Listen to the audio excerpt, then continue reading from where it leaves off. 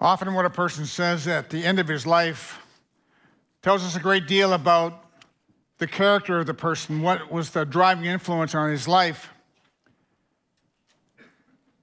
James Rogers was about to be shot by a firing squad, and so they came to him and said, "You have any final words, any final request?" To which he answered, "Yes, I would like a bulletproof vest." Jim Dobson, when he went to his mother when she was ill and asked what she would like on her tombstone, replied, "Put on the words, 'I told you I was sick.'" P.T. Barnum, his final words were, "How were the receipts last night at Madison Square Garden?" Todd Beamer, on Flight 93, as they attempted to take back the airplane from the hijackers, intent on flying the airplane into Washington, D.C., is heard to have said over an open mic that was on someone's phone, "You guys ready? Let's roll." Steve Jobs, "Oh, wow. Oh, wow." Mother Teresa, "I love you, Jesus. I love you, Jesus. I love you, Jesus." Final words can tell us a lot about the person's character. What's the driving influence in his or her life? John records for us the final words of Jesus on the cross, found in the 19th chapter, the 30th verse. The words are, "It is finished." The Greek word for "it is finished" is actually the word tetelestai. Tetelestai is what a merchant might put on as a receipt to someone who had a bill, and he'd stamp it, tetelestai. In the Greek, it means paid in full. And so what Jesus was saying on the cross is, the guilt of the human race is paid in full by my death. However, these were not the final words of Jesus, for he burst forth from the tomb 3 days later. He walks upon the earth for another 40 days, and then Matthew records for us the final words of Jesus while on this earth. Our text this morning found in Matthew, the 28th chapter, verse 18. "And Jesus came and said to them, 'All authority in heaven and on earth has been given to me. Go, therefore, and make disciples of all nations, baptizing them in the name of the Father, and of the Son, and of the Holy Spirit, teaching them to observe all I have commanded you. And behold, I am with you always to the very end of the age.'" Now, I would guess you're thinking right now, the bold mission pastor is going to talk on the Great Commission. You know, the guy had tried to do that jump in the Facebook post, and it looked kind of weird. I am going to speak on the Great Commission, but I'm going to take it in a little bit different tact. For it is the words of the Great Commission, "Go into all the world and make disciples of all nations," that drives us to send missionaries to Rwanda, to Sudan, to the jungles of Brazil, to Nigeria, to Lake Volta. But it's also the verse that drives us to have a youth program here at this church. It also is the verse that drives us to go into Bridgeport and tutor kids. It's the verse that drives us to have a recovery program. It's the verse that drives everything that we do at this church. It is the verse that could well be said is the hallmark of this church. It's the verse that allows us to give a quarter of our budget, 25% of our annual budget, to support missionaries throughout the world. Pastor Josh, a couple of weeks ago, spoke on Ephesians, the 2nd chapter, the 10th verse. And he said, as he looked at this verse, in a very familiar verse to him, in a more complete way, it took on different meaning. It took on a different theology. And I must confess to you, as I looked at what we call the Great Commission, it did take on a different complexion to me, for often I start in verse 19. "Go, therefore, and make disciples of all nations, baptizing them in the name of the Father and of the Son and of the Holy Spirit." But really, to understand the impact of the verse, you have to go back to the 18th verse, where Jesus says, all authority has been given to me. And as I looked at this verse, especially that opening clause, all authority has been given to me, Jesus says, in heaven and on earth. The whole Great Commission took on a different complexion. John Piper, a pastor from Minneapolis, helped me understand this by asking 3 questions.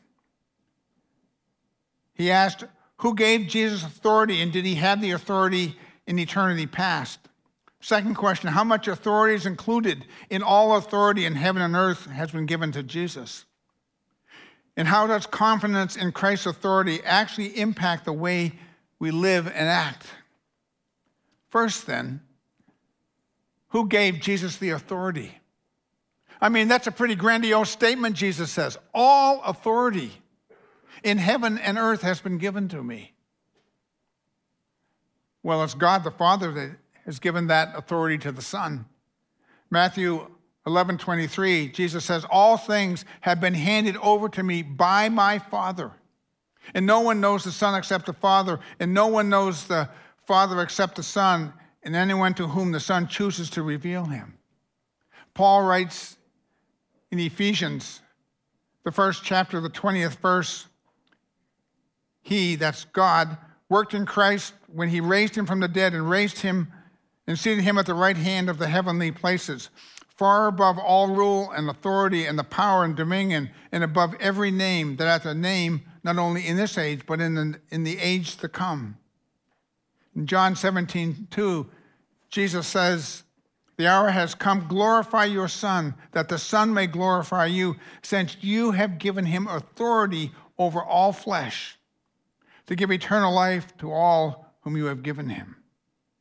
So both the Apostle John and Paul and all of Scripture attests that it is the Father that gives the authority to the Son. God the Father does that. But did Jesus always have that authority? Or only after his resurrection, only after his death on the cross? Is that when the authority comes? No.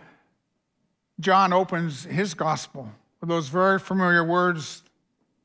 In the beginning was the Word, and the Word was with God, and the Word was God. All things were made through him, and without him, not anything that was made was made. Here's a theological statement. Jesus existed for all eternity. He was part of the Godhead. But Jesus the Son, Jesus born of the Virgin Mary, took on human form in what we call the incarnation. And so there was a time when he did not give up his authority, but he took on a human form and walked among us. John helps us understand this even at the death of Jesus, when after saying, "Tetelestai, it is finished," John gives us a theological statement. He says in the 19th chapter, the 30th verse, Jesus bowed his head and gave up his spirit. Even while Jesus walked upon this earth, he still had authority, and no man, no woman, no Roman soldier took the life of Jesus. Scripture tells us that he gave up his spirit. Jesus had authority for all eternity, and especially so as he walked on the earth. So secondly, we ask the question, how much authority is included in all authority in heaven and on earth? Let me illustrate it with 6 ways, 6 points of reference that the Bible gives us concerning the authority of Jesus. First, Jesus is given authority over our conversion. Jesus said, "No one comes to the Father but by me." Jesus said, if you want to know God the Father, get to know me. "Come unto me, all ye who labor and are heavy laden, and I," Jesus said, "will give you rest." John 17th chapter, the 2nd verse, in what we call the high priestly prayer of Jesus, says to the Father, the hour has come, glorify your Son, that your Son may glorify you, since you have given him authority over all flesh, to give eternal life to all to whom you have given him. Jesus says that he has authority over your conversion and over my conversion. But that you may know that the Son of God has authority on earth to forgive sins. Rise, pick up your bed, and go home, Jesus says.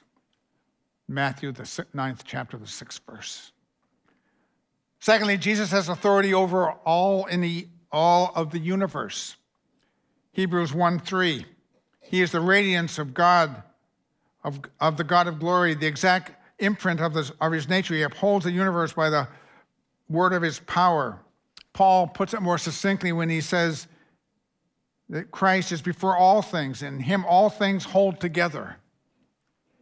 Every atom, every electron, moving at the speed of light,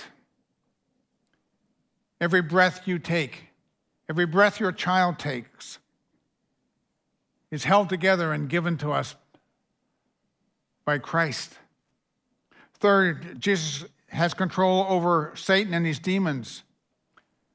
Jesus opens the gospel with an encounter with a demon who's inside a man, and Jesus tells him, the demon, to come out and be silent.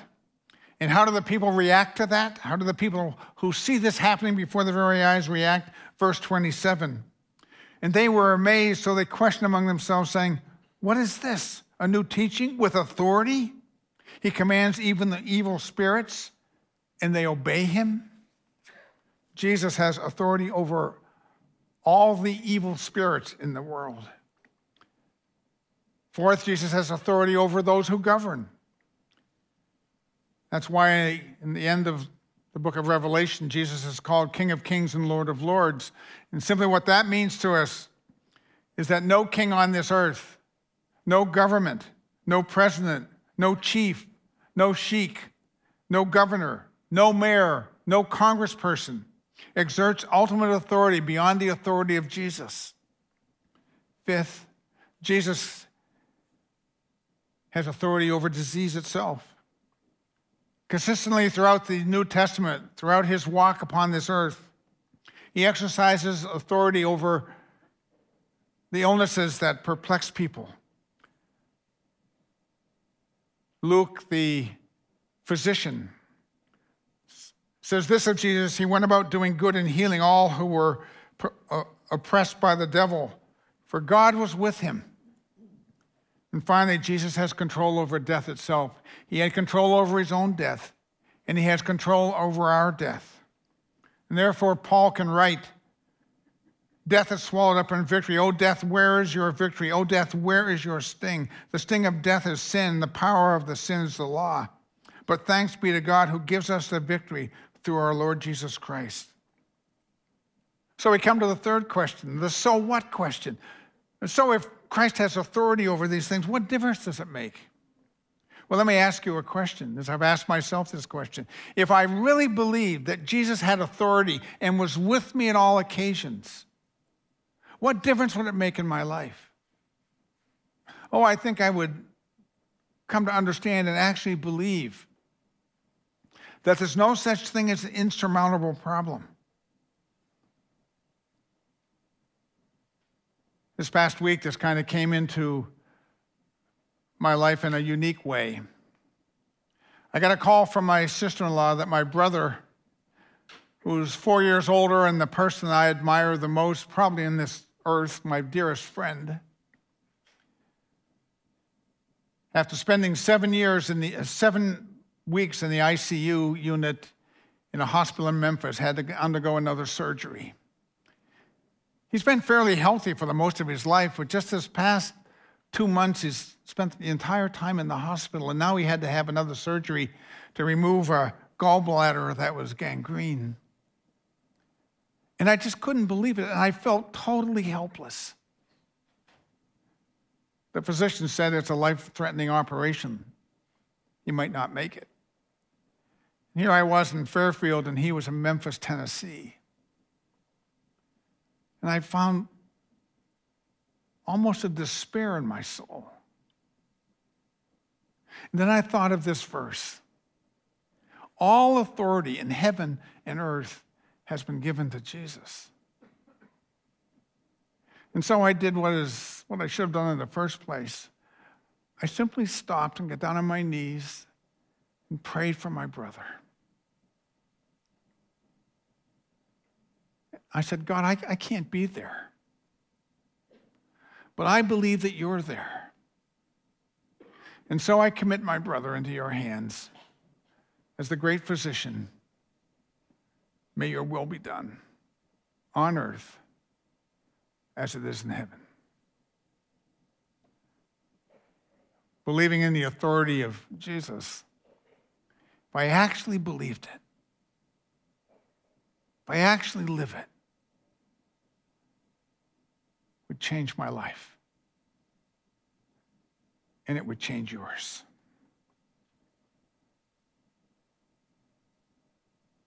But I want to secondly take this verse and apply it to the missions program here at this church. The Board of Missions has established 4 strategic goals, 4 strategic areas that we're working in regard to our missionary commitment.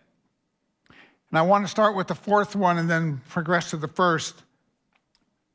So our 4th goal is to take the gospel to our local universities and those at risk within our community. We have 3 great local universities here: University of Bridgeport, Sacred Heart, Fairfield University. Did I get all 3? I think I did. We also have a great school, Housatonic Community College, and I wish we had a ministry there, but we do have a ministry in these 3 universities. And so I consulted the all-knowing Google. And I asked the all-knowing Google, how many students in each of these universities? And according to Google, there are 5,123 students at Fairfield University, 7,781 students at Sacred Heart, 5,191 students at the University of Bridgeport.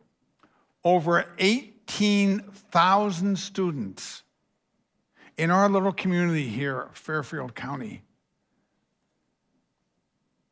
In addition, the University of Bridgeport has over 2,000 students that come as international students to study at the University of Bridgeport. So I asked the all-knowing Google, what are the 3 countries that have the largest attendance, the largest number of students at the University of Bridgeport? And I was astounded when the all-knowing Google told me that the University of Bridgeport, at the University of Bridgeport, the greatest number of students come from China. And the second number come from India. And the third largest group are from Saudi Arabia. I thought to myself, wow, it's really hard to get missionaries into China now. It's becoming more and more difficult to get missionaries into India, and it is impossible to get missionaries into Saudi Arabia. The only country that's more closed than Saudi Arabia is North Korea. And here, in our community, the 3rd largest group of students at the University of Bridgeport is from Saudi Arabia. The world at our doorstep. And so we, from the Board of Missions and from this church, want to seize the opportunity to impact the 18,000 students in our universities, but also the 2,000 international students. But this strategic goal also calls us to reach out in our community. And that's why we're involved with Urban Impact. That's why we send over 60 people who are involved in tutoring over 150 students in the P.T. Barnum community. That's why we are involved with Royal Family Kids Camp. And that's why we're involved in Pivot Ministry and Bridgeport Rescue Mission. Because we want to care for those people who are at risk in our community. Our third priority from the Board of Missions is to go to the least powerful and exploited. Jesus calls us to go to the widow and orphan.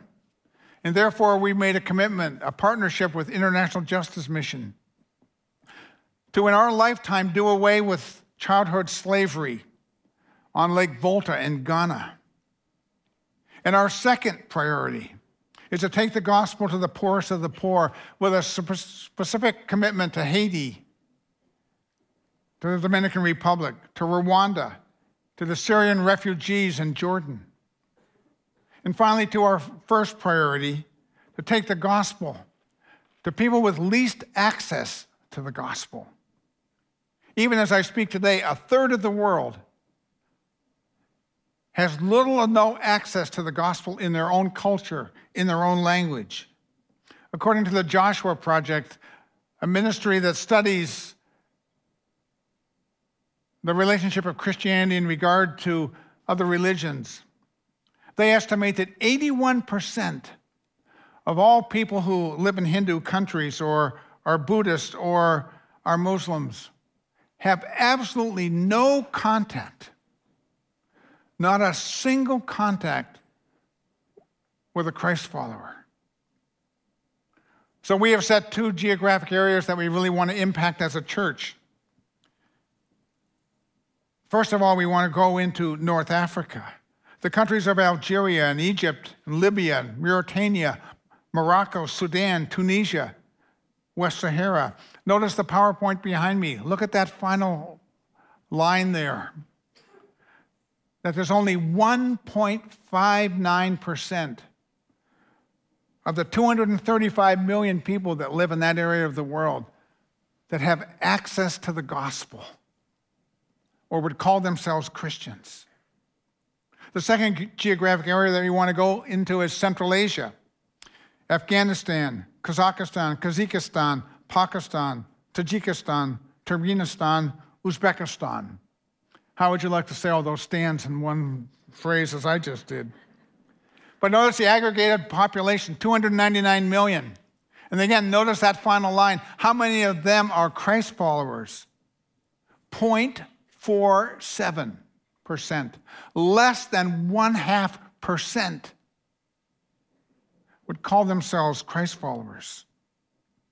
That's why Pastor Steve, even as I speak, is in Cyprus with Chris Bruno, a member of the Board of Missions, and is part of a consultation to look at creative ways of reaching this part of the world with the gospel.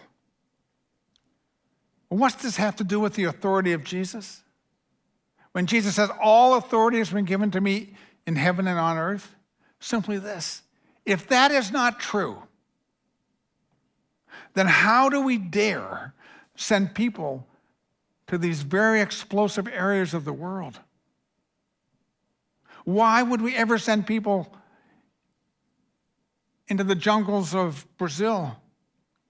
Why would we ever send people to North Africa, dominated by the Islamic people that are often hostile towards Christianity?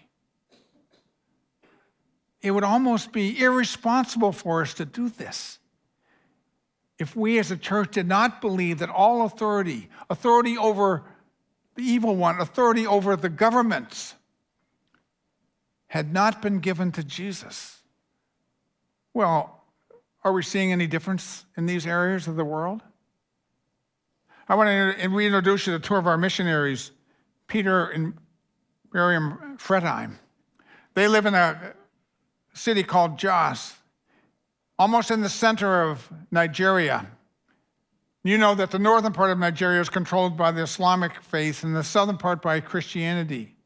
So they live in the fault line right between it. And if you go north from where they live, and we've been supporting them for the last 20 years, if you go north from Jos, you go into the place that has bred the Boko Haram, one of the most dangerous Islamic factions in the entire world.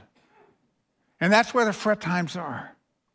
And recently we had a friend of ours, Lee Cantalone, who also works for one of the companies that we have many people in the church here involved in MPI. And MPI sent him to Nigeria to kind of document for us what's going on there. He's a photojournalist. Let's see what Lee had to say about his time in Nigeria. My name is Lee Cantillon. I'm really honored to be a close friend now of Peter Fretheim, Miriam, their family in Jos, which is in Jos Plateau in Nigeria. Just to the north of where Peter's located, you cross over into what is Boko Haram territory. It's a definite no-travel zone for Europeans and U.S. citizens, Westerners. The first 2 weeks that I was going to be there, which was in November last year, I envisioned it being that I would go, I would document some stories, I would photograph when appropriate, and I would be able to help Peter tell some of what he's doing there. Peter had this bold and rather creative idea that I would be a good person to send to the north to meet a radical Islamic leader, an ideologue of Boko Haram. His list of negative credentials are really long. He had been a persecutor, an active persecutor of Christians in the north. There was an indication that he was open to receiving a visitor, a non-Muslim, a Westerner. Going up to the north just felt like something I had to do. I couldn't come all that way. I couldn't believe in the God that Peter's talking about.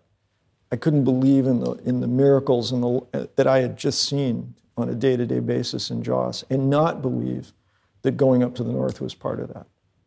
That would have been impossible. I didn't feel overly courageous or anything except let's go and let's believe God's going to make a way. This had come because of a man named Musa who was living in the north as a Hausa, a part of the Hausa tribe. Musa decided to follow Jesus. It cost him everything. It cost him his family. They were taken away, cut off his arm, left him for dead. Musa didn't die, he survived. And after time went by, Musa's feeling towards his chief and in his village who had ordered this, and towards these other Hausa chiefs, was that he wanted to go tell them that he'd forgiven them and that he loved them. This report got to some of these higher-up Hausa chiefs. I met Musa, and then we went and met with the Hausa chiefs, and that meeting went very well. I think all of our minds can cope with the idea of Jesus as we see it in the Gospels, but the resurrected Christ in action in that type of dramatic way where he's literally changing the dynamics that are in front of you in such an amazing way, I'm glad that we can't cope with that. It goes beyond our understanding. It goes beyond our ability to tell. It's hard to do an interview and talk about those things in the sense that you can explain them, because you can't. Radicalized Muslim leaders would be willing to sit down with a person they readily identified as a Christian, and to have a small bridge of friendship that was started, that became quite significant later in January. These are things that we can't explain. Everywhere I went, I met people who live their lives every day having to be completely reliant on God's grace. The persecution or the challenge or the obstacles that I face as a Christian when I'm back in the West is apathy, of taking things for granted, of thinking that that's enough. If you took away terrorism, if you took away all of the political anxiety and the political struggles that are going on in certain countries in Africa, having enough food, having enough water, those are plenty. Those are all overwhelming, actually. But when you add to that the traditions, the superstitions and the tribal traditions that are often very violent, and you put in Boko Haram and the radicalization that Islam's having and going through, you just go, this is, how do I face today? And the men and women I met face it with such strength and courage that it's infectious and it's also humbling. Peter felt the call. God spoke to Peter very, very clearly when he went to Nigeria the first time, and I think he knew within a few days that this is where he was to be. I don't know how many thousands of lives he's changed and has made better. If you take the Great Commission seriously, be ready for some great changes in your life. You quickly realize that you're not the one making these things happen, because the greater the blessing, the greater the return, the more you realize how little you have to do with it except saying yes. You have to say yes. I think Larry's job and the missions team, Don and the missions team here, that's what they're about, is getting people to get up in the morning, come sit in the congregation or in the evening and say yes. God will take care of the rest.